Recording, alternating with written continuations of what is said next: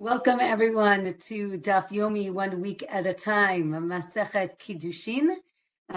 This is our 6th class, and today we are going to be reviewing Daf 39 to 45.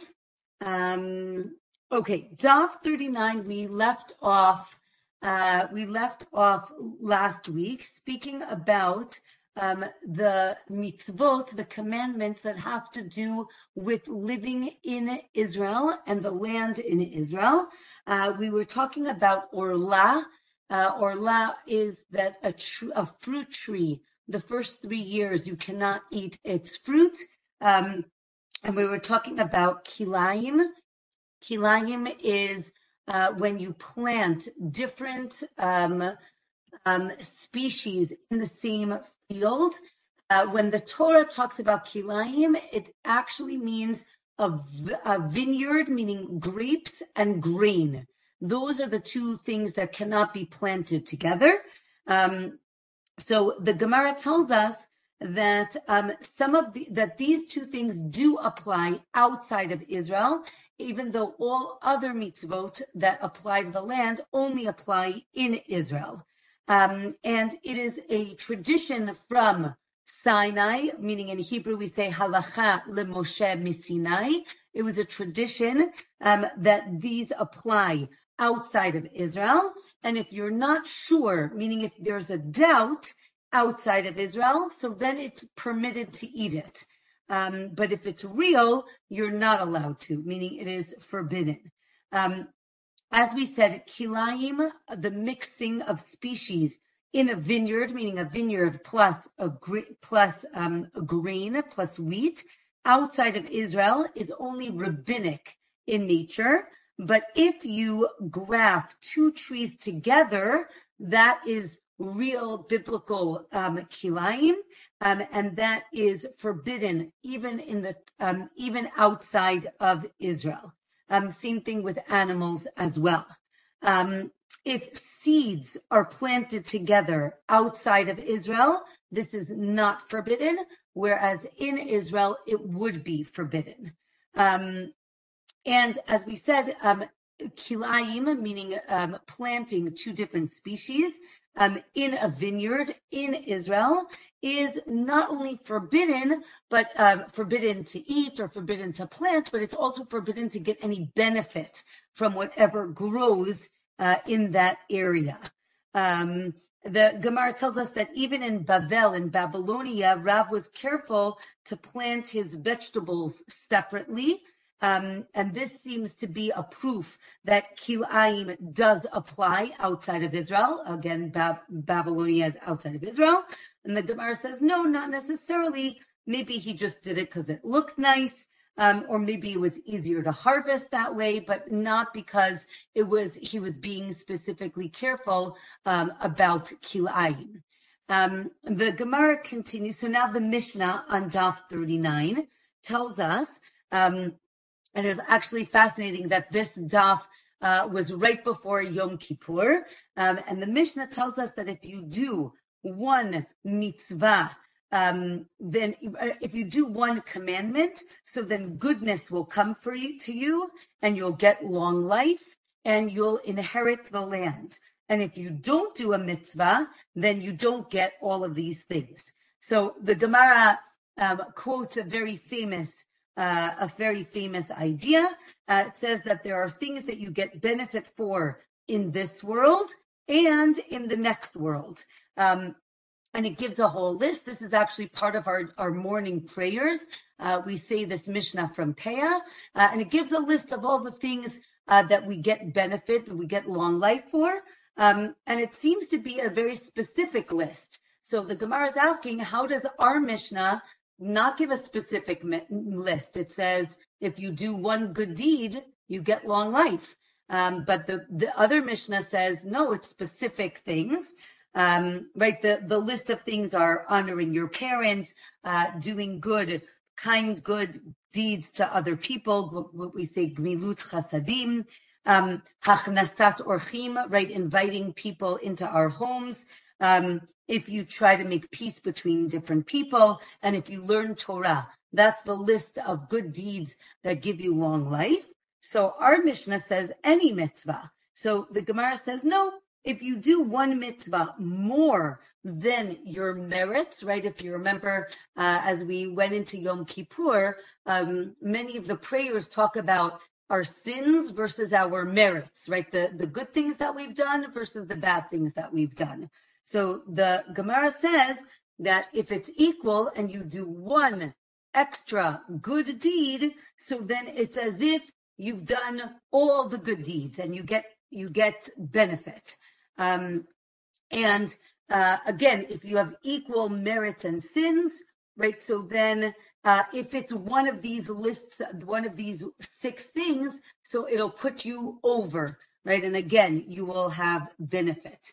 If you have more merits than sins, so then the Gemara tells us that any punishment that you deserve for the sins that you did, you'll get it in this world, so that in the next world, all you'll get is reward. And the idea is that the reward is better to get in the world to come because it is an eternal reward. This is actually, this Gemara is actually I would say is used as an explanation why we look around our world and we see incredible people who are suffering. And, many of us say, how could such good people suffer? So this Gemara is saying they're suffering now so that in the next world, they won't have any suffering. For some people, that explains things. For others, it's still very difficult. But I think it's an interesting way of understanding reward and punishment. The Gemara tells us the opposite as well. If you have more sins than merits, so then you'll get your reward in this world and you'll get your punishment in the next. And from here, the Gemara gives a story. I think it's a famous story because there's a famous mitzvah in the Torah. It says it's called Shiluach Haken, which means that if you want to take a chick or an egg or baby bird, you need to shoo away the mother before you take the chick, right? It's a type of, it's compassionate, but the Torah says that you'll get long life if you do this. And it also says that if you honor your parents, you'll get a long life. The Gemara tells a story, a very sad story, of a child whose parents told them to do Shiluach Haken. So the child climbed on the ladder. They were listening to their parents. They were doing this mitzvah. And then the child falls off the ladder and dies. And it's a terrible story. But it's more than a terrible story because the Gemara says, wait a minute, these are the 2 mitzvot that God promises us long life. And this child does it. And where's the long life? So the Gemara says, we're misunderstanding what does it mean a long life. And the Gemara explains that a long life means a long life in the next world, not in this world. It shows that we get reward in the next world, and it's not about this world. Again, I think these are very difficult stories, and I think for many of us, it doesn't answer many theological and philosophical questions that we have, but it is a very important perspective. So the Gemara, another very important line that the Gemara, it's all important, but the Gemara says also it's important to understand that if you think about doing a sin, you do not get punished. Meaning if you have intention to do a sin, but you don't do it, you do not get punished. You only get punished for actually doing a sin. And the opposite is not true. Meaning, if you think about doing a mitzvah, about doing a good deed, you actually get reward for thinking about doing it. Obviously, it's better to do it, but you even get rewarded for thinking about doing it. Another fundamental concept is that a person who is what's called a shaliach mitzvah, on their way or in the middle of doing a mitzvah, So then nothing bad is going to happen to that person. This is why many people, when they go to travel, someone might give them $1 and say, like, go give charity when you get to when you land. The idea is that it should protect you on your journey, because your journey is to go give charity. So that should protect you. The Gemara says, but this child was on his way to do the mitzvah. Why did he die? Right? You're saying that he is protected.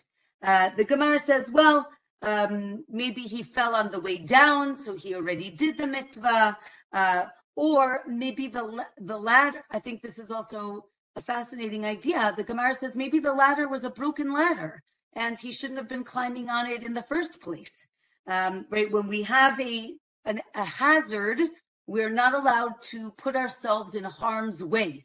Right? We can't rely on a miracle to save us. And this is actually the story of the child. It was actually witnessed by Elisha ben Avuya. This is who we refer to in the Gemara as Acher. This was a student, a very wise person, but they saw this happen, and it actually broke his faith. And he said, like, I can't. It led him astray. And he left Judaism, and it's a very tragic story, and therefore we refer to him as Acher, right, the other. But it shows how powerful this story is, because it's just such a tragic story. Okay, the Gemara on Daf 40 gives us a story of another sage who runs away and doesn't sin. Right, he was put in a position where he could have sinned with a woman, with a non-Jewish woman who tried to seduce him, and he runs away.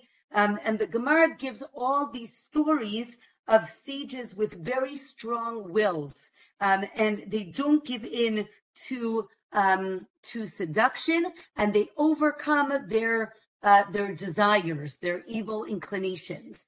I think this is meant to give us some hope and inspiration to try to do the right thing, even when it's really hard.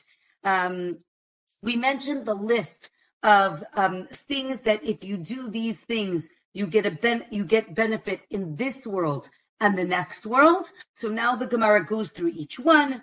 It talks about honoring your parents. It says that you will live long, again, in the next world, and it also says it'll be good for you. So the Gemara says not only will you live long in the next world, but it will be good for you in this world as well. Meaning you get benefit in both worlds.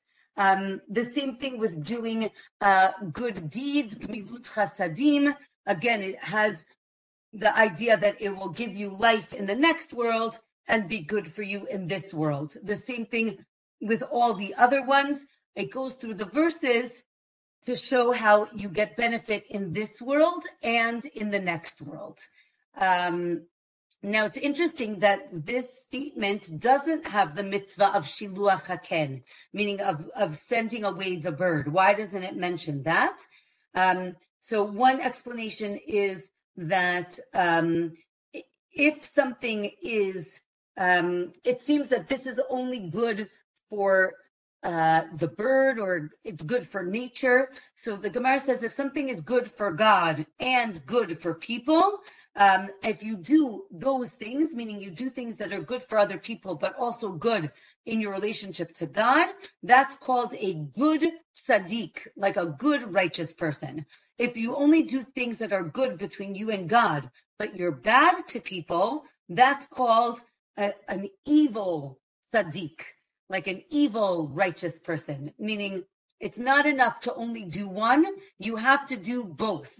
It's important to understand that it's not only about our relationship to God, and it's not only about our relationship to people. We have to do both. Okay. And that Mishnah from Pe'ah says that there are peirot, meaning there are fruits to the actions that you do. What are these fruits? This is like the ripple effect, right? There are positive effects that doing good deeds have on the world, and the same thing with sins. If you do bad deeds, there's a ripple effect in the world as well. And this is a desecration of God's name. As we said before, if you think about doing a good deed, you're rewarded as if you did it. And if, right, again, but if, let's say, you had a bad thought and it did bring about some sort of effect in the world, so then that's like an action, and then there is punishment for that.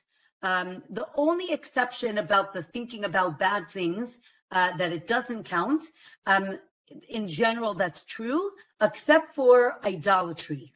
If you have in mind to do idolatry, worshiping other gods, false gods, so then there is a punishment for that.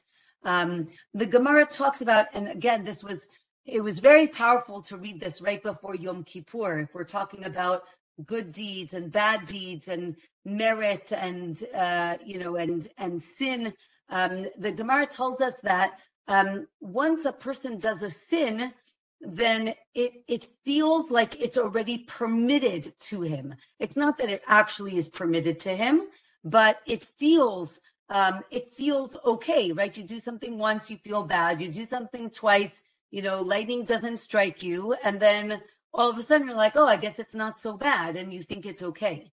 And the Gemara tells us that it's interesting that I think the Gemara recognizes that people have desires, and it's hard. So the Gemara says that if you really need to sin, you have this great desire, it's better to do it in private so that it's not public, so that not everybody sees it. If, let's say, you can't control your desire, it's better to, dress in all black and go to another city and do it in private, meaning do it somewhere else where people don't know who you are. But this seems to be problematic because the Gemara says this implies that you're hiding from people, but not from God, right? If you can't control it, so then what are you supposed to do? So the Gemara says, listen, if you can control it, so then you shouldn't be doing it in private, and you shouldn't be doing, if you can control it, you shouldn't be hiding from anybody. But if you can't control it, so then you do need to kind of hide and do something privately if you can. The Gemara tells us that God extends credit to people for their sins. The question is, what does that mean? So it explains that we're not punished right away. Right, but God gives us time to repent, to try to think about what we've done wrong.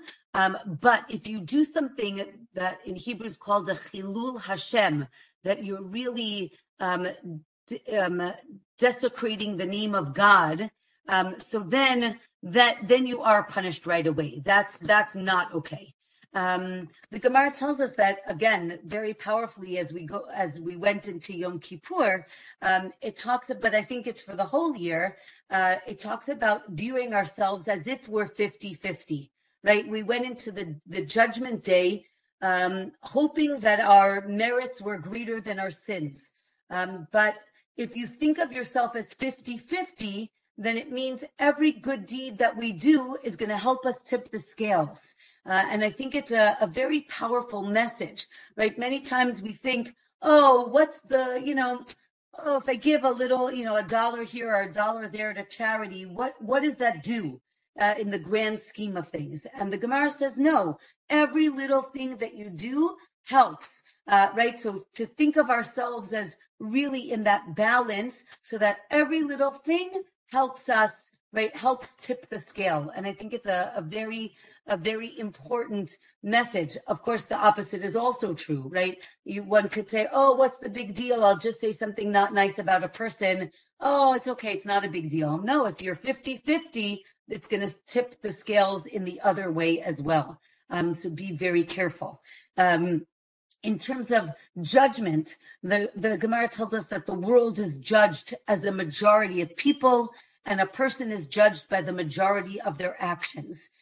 So again, we are a sum of our parts when we're dealing with judgment. And the last thing on this topic, again, I think very famously, but very important to remember, right? The Gemara tells us that if a rasha, a person who is evil all of his life, but does tshuva, repents on the last day of his life, it is accepted, right? Meaning God is always waiting for us to do tshuva. There's no such thing as too late.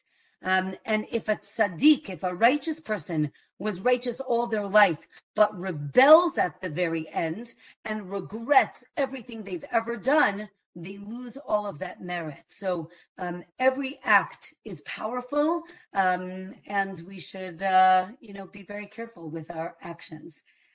Okay, next Mishnah on Daf 40 tells us that if you learn Torah and Mishnah and act appropriately, so then it will help prevent you from sinning. If not, so then you're not part of society, right? If you're not learning, if you're not acting appropriately, you're separating yourself.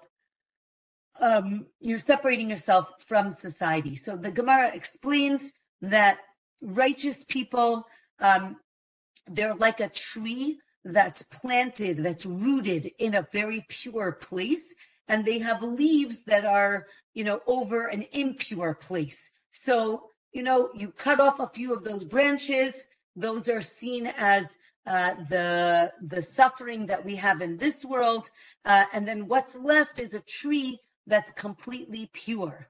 But evil people are the opposite, right? They're rewarded now, and they're punished in the next world. Now the Gemara asks, I think, another very important question, right? Is it better to learn Torah or to do a good deed, right? Should you go out and do a mitzvah or should you learn Torah? And the Gemara says it's better to learn Torah because it leads to doing good deeds. And I think not everybody reads that sentence to the end, right? The answer isn't it's better to learn Torah, period. The answer is it's better to learn Torah so that you learn how to be a good person and do good deeds. And I always, I say this often, that it's important to recognize that, it's not enough. It's not enough to only do good deeds and not learn, and it's not enough to just learn and not do good deeds. So we have to do both of those things. Okay. And the Gemara, the chapter ends by telling us, right, that the world or a person is not judged for not learning Torah, but we are judged for our deeds, right? Meaning we get rewards for learning and we get rewards for doing mitzvot. And it's really important to do both of those things. And with that, we finished our first chapter. It's a very long chapter. And now we are going to begin the second chapter. So on Daf 41, the Mishnah tells us that a man can betroth a woman himself or with an agent. A woman can accept Kiddushin herself or through an agent. If you remember, we just discussed this idea of an agent, a shaliach. You can appoint a shaliach, an agent, to either accept or to give Kiddushin. And finally, the Mishnah tells us that a father can accept Kiddushin for his daughter, or through an agent. And now the Gemara is going to explain what we've learned. So the Gemara says, it's a greater mitzvah if a man does it himself, rather than through an agent. Or another opinion is no, he can't use an agent if he can do it himself, right? So this is very interesting when we're talking about shlichut, when we're talking about agency. Is it better to do it yourself? Does it not matter? Or can you not do it through a messenger if you can do it on your own? And that's the machloket on this daf. The Gemara says no, the man should do it himself so he can see who he's marrying, right? Don't do it through the agent because you never know. And also it's better for the woman to accept it, Kiddushin, betrothal, for herself, but she could do it through an agent as well. As we know, a woman, and this is a line that we've seen before and we will see again, a woman always prefers to be married, and therefore maybe she's less picky, according to this Gemara. Right? A woman is would always prefer to be married than to be alone. Okay, the father shouldn't betroth his daughter when she is a minor, a ktana, meaning under 12, but he can do it when she's a na'ara. Na'ara is between 12 and 12 and a half. So when she's between 12 and 12 and a half, he can accept Kiddushin for her. Okay, let's talk about this concept of shlichut, of agency. So, right, it says vishalcha, a man sends away his wife. This teaches, but it uses the word shaliach, right? Shalcha, he sends her away. It teaches that you can use an agent to divorce his wife. You can also use an agent for marriage, right? For kiddushin. As we've seen before in the last Masechet and in this Masechet, betrothal or marriage is connected to divorce, and therefore, just as in divorce you can use an agent, so too you can do it for betrothal. The Gemara tells us you can also use an agent to separate truma. Right, truma is the gift that is given to the kohanim, to the priests, and it needs to be done from your produce. From your harvest, you have to take off. So the agent has to take off what the owner would want. What's interesting about truma is it's not really a set amount. There's like being very generous, being regular, and being less generous. So you can give either 1/40th, 1/50th, or 1/60th of the harvest. So if let's say the agent doesn't know what to do, he should try to think what would the owner want. So the verse teaches us that the shaliach can separate truma. It could also be done by thought, meaning you could say, oh, the wheat over there on the right side, that's going to be truma, even though you didn't physically separate it. So this is very unique to truma. And there's a special verse that teaches, again, that you can use an agent and that you can do it by thought. You can also, since we're talking about agency, the Gemara talks about other times we see this. We actually learned this in Masechet Psachim, that you can appoint an agent to slaughter the Korban Pesach, and other sacrifices in general, sacrifices are done through agency, right? The priest is our agent, the Gemara says all of these cases are important to have a verse for each one of them, because each one of them has a unique aspect. Again, truma and sacrifices, those can be done with thought. And the Gemara tells us that the agent needs to be Jewish. A non-Jewish slave cannot be an agent. However, a non-Jew can separate truma, and there's a special verse that teaches that he can't be an agent. Business partners cannot separate truma for each other. You have to do it yourself. Again, there's a special pasuk, a special verse that teaches that an agent, if you send someone to do it, they can do it for you. Daf 42 tells us that all of Israel can fulfill their obligation with one korban Pesach, with one sacrifice of the Pesach, even if they don't eat the meat. And again, this works through agency. Okay. The Gemara tells us also that the land was divided up. Eretz Yisrael, Israel was divided up also through agency. Each head of the tribe was an agent for the whole tribe. And the Gemara says no. It wasn't that they were an agent, but rather they were acquiring something for their entire tribe. Okay. From here, the Gemara talks about acquiring something for an orphan, because they're talking about doing something for the benefit of someone. If you do something for the benefit of someone, you can do it even without their consent. And the Gemara always talks about how do we define benefit, making sure that something is beneficial for them is very important to understand if something is beneficial for them or not.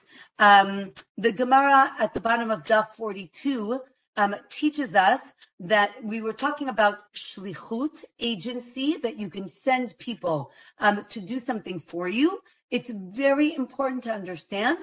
In Hebrew, the sentence is, Ein shlichut lidvar avera. There is no such thing as agency for a sin. Meaning, if you send someone to do a sin, that does not work. Meaning, they can't say, we were just following orders. It does not work in Judaism. The agent gets punished and not the sender, right? If I say, go kill so-and-so, and you go kill so-and-so, you killed so-and-so. So you get punished, and I don't, because I didn't kill anybody. But it's not good for me to do. But the point is that the person who does the killing is the one who gets punished. Interestingly enough, the only exception is with what's called me'ilah.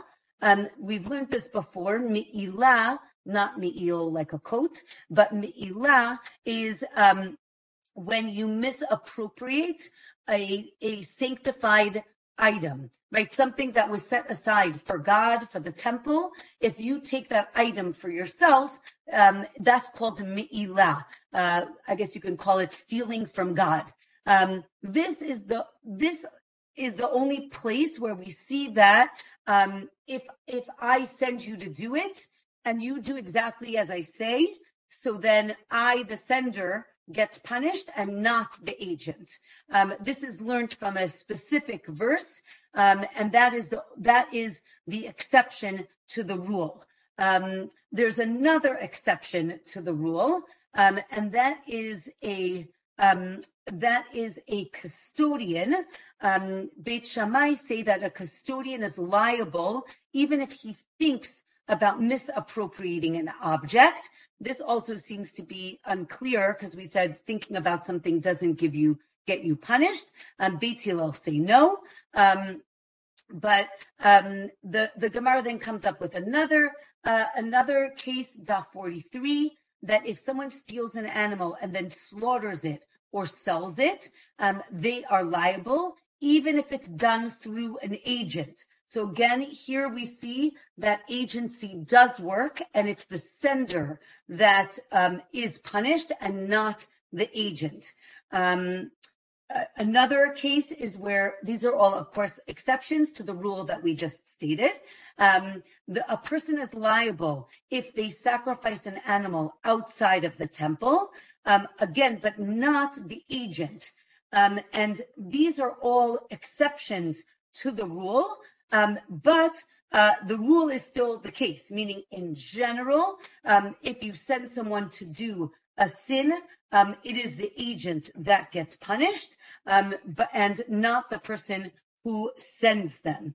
The Gemara talks about, again, I mentioned the case of sending someone to kill someone. it seems that the sender is liable, and not the agent. The Gemara talks about the case of David, of King David, who sends Bathsheba's husband Uriah to the battlefield, and he subsequently gets killed. And it's interesting because David is not the one who physically kills him, but he does get killed.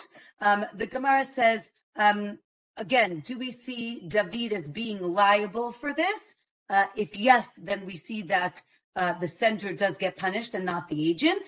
And then the Gemara says, no, as we said, it's the agent that is the one that gets punished. However, you are liable in the heavenly courts, meaning you obviously didn't do the right thing, but in the courts down here, you are not liable. The Gemara says, well, maybe David, King David, wasn't punished for Uriah's death, because he deserved it. He rebelled against the king. He didn't listen to David when he told him to go home, and therefore he was not punished. There's a machloket if the agent can also be a witness to the act. Again, right? If you send an agent to go do something, go and betroth this woman for me, can that agent now come and say, oh, I witnessed that she was betrothed because I was the one who did it? So the Gemara says, on one hand, it's very strong because the actual person who did it is the one who's testifying about it. Or no, the agent is like the sender, right? Again, there's another statement, right? Shlucho shel adam kmoto. If you send an agent, they're an extension of you. And if they're an extension of the person who sends, right? If they're an extension of you, so then you can't testify about something that's about you. So therefore, the agent, as an extension of the sender, cannot be a witness. That was a lot of words, but that's basically the idea of if the agent can be a witness or not. So we bring a case, right? If a person tells 3 people to go and betroth a woman, 1 is the agent and 2 are the witnesses. This is according to Beit Shammai. This seems to prove that the agent is not the witness, right? Because he separates them. Beit Hillel say they're actually all agents, and none of them can be witnesses. So it seems that Beit Hillel and Beit Shammai both agree that the agent cannot be the witness. There is another source that says that Beit Shammai say if 2 people were sent, then 1 is the agent and both are witnesses. This seems to apply that Beit Shammai say that he can be the agent can be a witness, and Beit Hillel says with 3, 1 is the agent and 2 are the witnesses. And the Gemara tells us that the law is that the agent can be the witness. Again, it's the strongest witness because he's the one who actually did the act. Let's say a person tells 2 people, since this is what we were talking about, you tell 2 people, go and betroth this woman. They are both agents and witnesses. So that shows that it's okay. So too in divorce and in monetary cases. The Gemara explains that if you are paying back a loan and you send 2 people to go repay the loan, they are the agents and they can be the witnesses. In general, you don't need witnesses to say that you repaid a loan. Therefore, here it's okay to send these agents, and they can be witnesses. But if the agents are partial, the Gemara says, but wait a minute, how could this work? The agents are, they have a stake in it, because if they say that they returned the money to the borrower, so then someone would have to take an oath. And if they say they paid it, so then they wouldn't have to take an oath. So it seems that they have vested interest here. So the Gemara explains that there's another oath that they could take, and therefore it is okay that they are agents and witnesses. A father. So we mentioned that the father can accept betrothal for his Na'ara daughter, right, between 12 and 12 and a half, and he can accept her get, right? And there's a machloket if only the father or also the daughter can accept it. So the Gemara tells us that for divorce, it brings her back to her father. He or she can accept it. Again, this is only if she is not an adult. If she's an adult, she does all of her accepting and doing. But if she is a ktana, if she is a na'ara, or under, right? If she's under 12 and a half, then the father does it. So for betrothal, which removes her from her father, right? Only the father and not she herself can accept it. Again, she's younger than 12 and a half. Because she's going in divorce, because she's going back to her father's house, therefore he's okay with her accepting the get. But with Kiddushin, she's leaving his domain, his reshut. Therefore, only he can accept Kiddushin for her.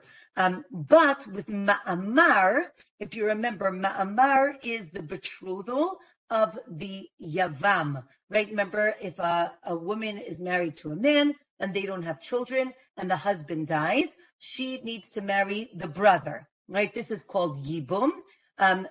The beginning of that process is called Ma'amar.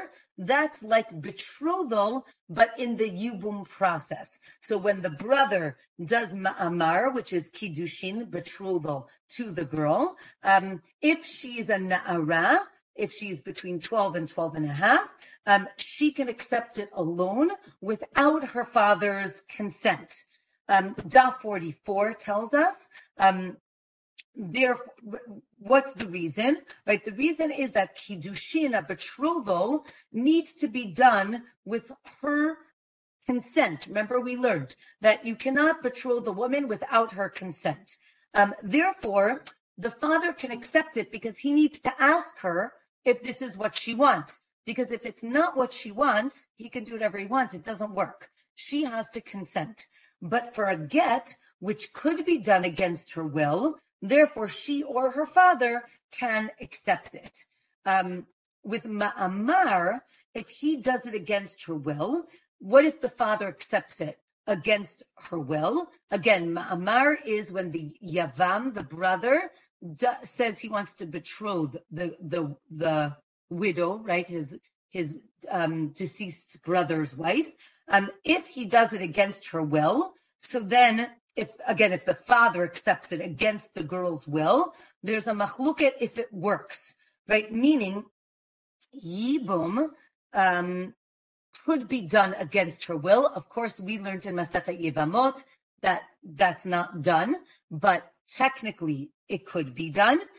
So is it like Yibum, meaning is it like the marriage, and therefore the betrothal could be done against her will? Or is it like regular betrothal, like Kiddushin, which has to be done with her consent, and therefore it needs her consent? The Gemara tells us that Ma'amar is unique because she's already bound to the Yavam. If you remember, as soon as the brother dies, there's a relationship between her and the brother, right? It's called a zika, if you remember. Therefore, it's not like regular Kiddushin, and therefore, if the father accepts it without her knowledge, it could work. Okay, the next Mishnah will tell us, we didn't learn it yet, but it's quoted in our Gemara, that if a man says, be betrothed to me with this date, and he gives her a date, like the fruit, not the date, not calendar. Right, he gives her a date, and he says, be betrothed to me, and then he gives her the date, and then he says it again, be betrothed to me with this date. So at least one of those dates needs to be worth a pruta. We see it as two separate statements, and therefore it needs to be of a certain value. Okay, and with this, the Gemara tells us that our Mishnah is like Rabbi Shimon, who separates these statements, and he agrees with Rabbi Yehuda about agency. The law is that that there is a difference between divorce and betrothal for the girl to accept it or not, meaning the father can always do it. The question is, can the daughter do it as well?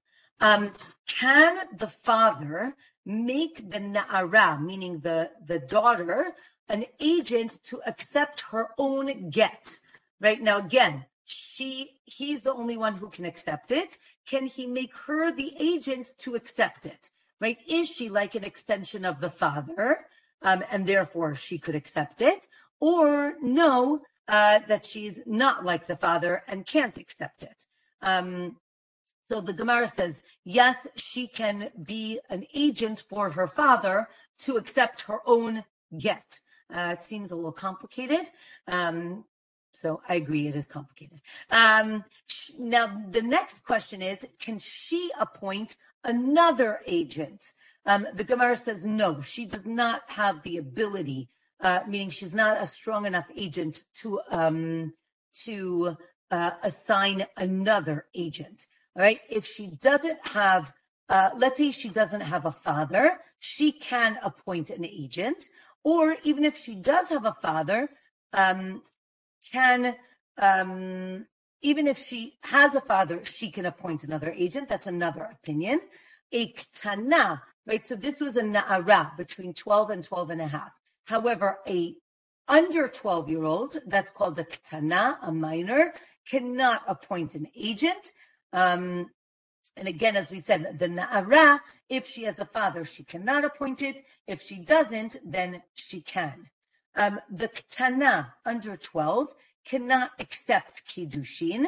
And if she does, without the consent of her father, what happens? The Gemara says she has to get a get, and she has to do miyun, right? Miyun was where she can just walk out of a relationship if that relationship was only a rabbinic marriage and not a biblical marriage. So what does this mean? So the Gemara explains she needs a get. Now again, her father is alive. She accepted betrothal without his consent. Now we don't know what the father wants. So the Gemara tells us you need a get in case the father would have consented to that marriage. And you need miyun, right? She has to do miyun, meaning she leaves the relationship if the father doesn't consent, because then it wasn't a biblical marriage. It was only a rabbinic marriage. And we don't want people to think that it was a real marriage and divorced. Or another opinion is you don't even need miyun because it was not a real marriage. Okay, last daf for today, daf 45. A father can only sell or betroth his daughter once. We learned this in the last chapter.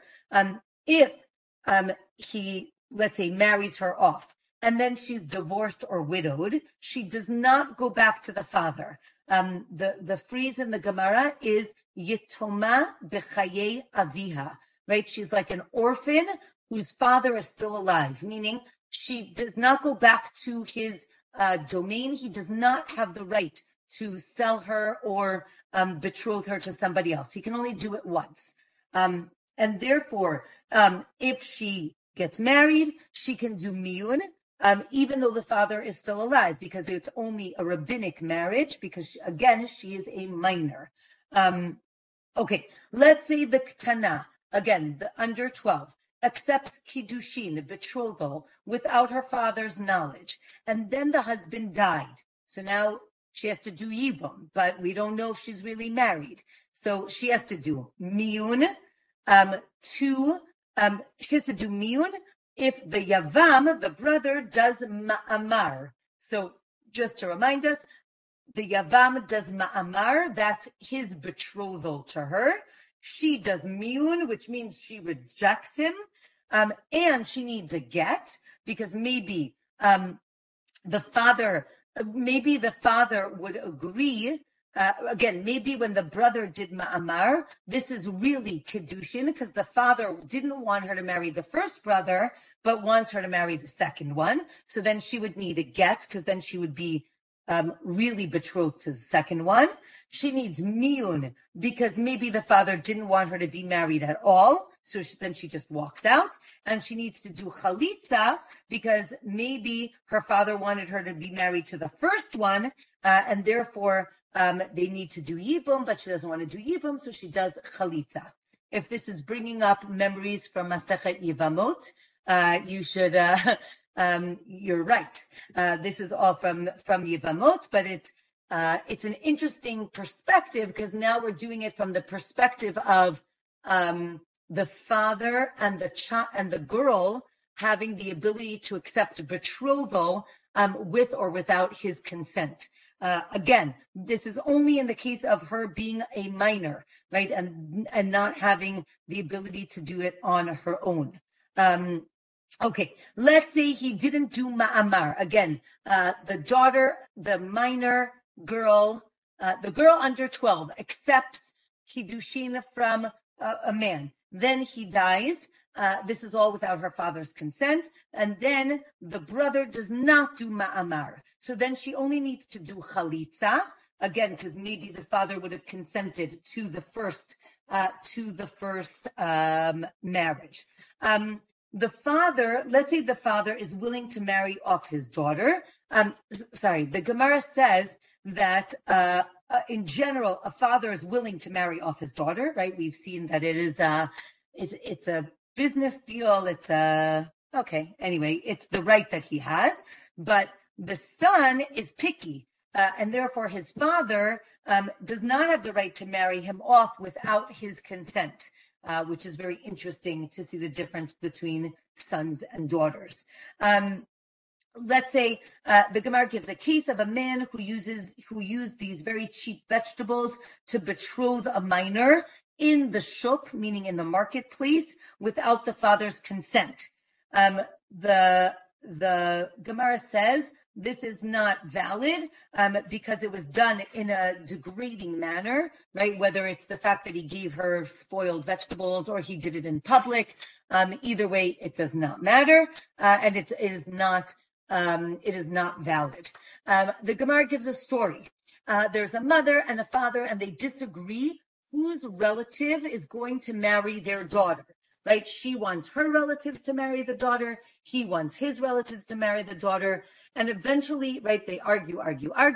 Eventually, the mother wins the argument. The father agrees that the daughter can marry the mother's relatives. So they make a party. And the father's relative, sneaks up to the attic and betroths the girl in private. Again, the girl is a minor. The Gemara tells us this is invalid because even though we know that originally the father wanted her to marry his relative, because he concedes to the wife, we assume that the father would not consent to this marriage because he already agreed with his wife.